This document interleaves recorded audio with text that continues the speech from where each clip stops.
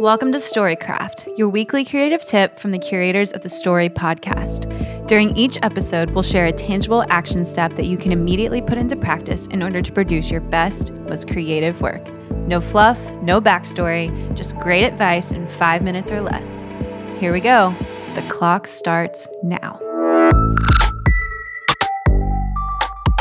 Hello, everyone. I'm Harrison Faird. I'm sitting down with Kellen Robinson. We're a part of the Story team, and we are recording another episode. Why do you sound so monotone? Was that monotone?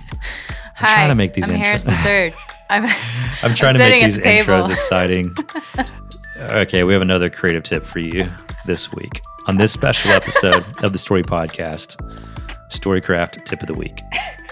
Kellen, if you're done making fun of me, you can begin now. Thank you. This week's creative tip comes from David Hutchins. We actually just did an interactive webinar with him for our premium Storycraft members.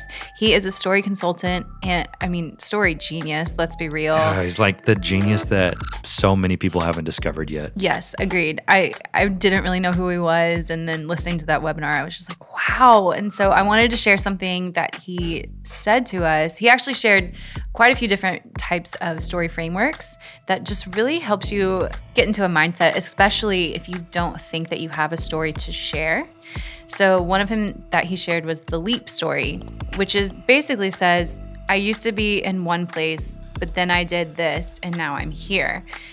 And when I thought about that, I was like, oh, I actually do have that leap story. And it's something that we don't realize that we have until someone gives you the framework for something. Sure. Does that make sense? Yeah. What is your leap story? Now I'm curious. You know my leap story. I used to work in the music industry. Oh, that one. Yeah. And then I up and quit my job and went on a cross-country road trip, and now I work for a magician who happens to produce a conference. It's a pretty great story. That's a pretty great story. That's a good leap. It is. You leapt all the way from Los Angeles to Nashville. I did. But I don't think it's just about the leap from one physical location to the next. Right. It's what you bring with you from the first place to the next. Yeah. So, when you look at someone and say, you have a story, and they're like, yeah, but it's not that interesting. Think about the leap. So what you're saying and what David is teaching is when you look at the leap story as one of many frameworks for telling a story, it allows you to sort of reflect on some of the leaps that you've taken in your own life. And then you realize the significance of that leap. And then identifying that leap helps you recognize that there was a place that you once were, and that there was something that you overcame or did, an action, a step that you took, which led to you being in a new place compared to where you were before. Right. And that's the start of an incredible story. Yeah, and when you frame it that way, it just makes it so much easier to see the story. Yeah, you realize that story's value. Mm-hmm. And the beautiful thing about the leap story is it inspires other people to take their leap, or it reminds them of the memory they have from a leap they previously took. Yeah. This is how powerful stories are. I love David Hutchins. I will mention you can go back and listen to that live stream, right? We recorded that.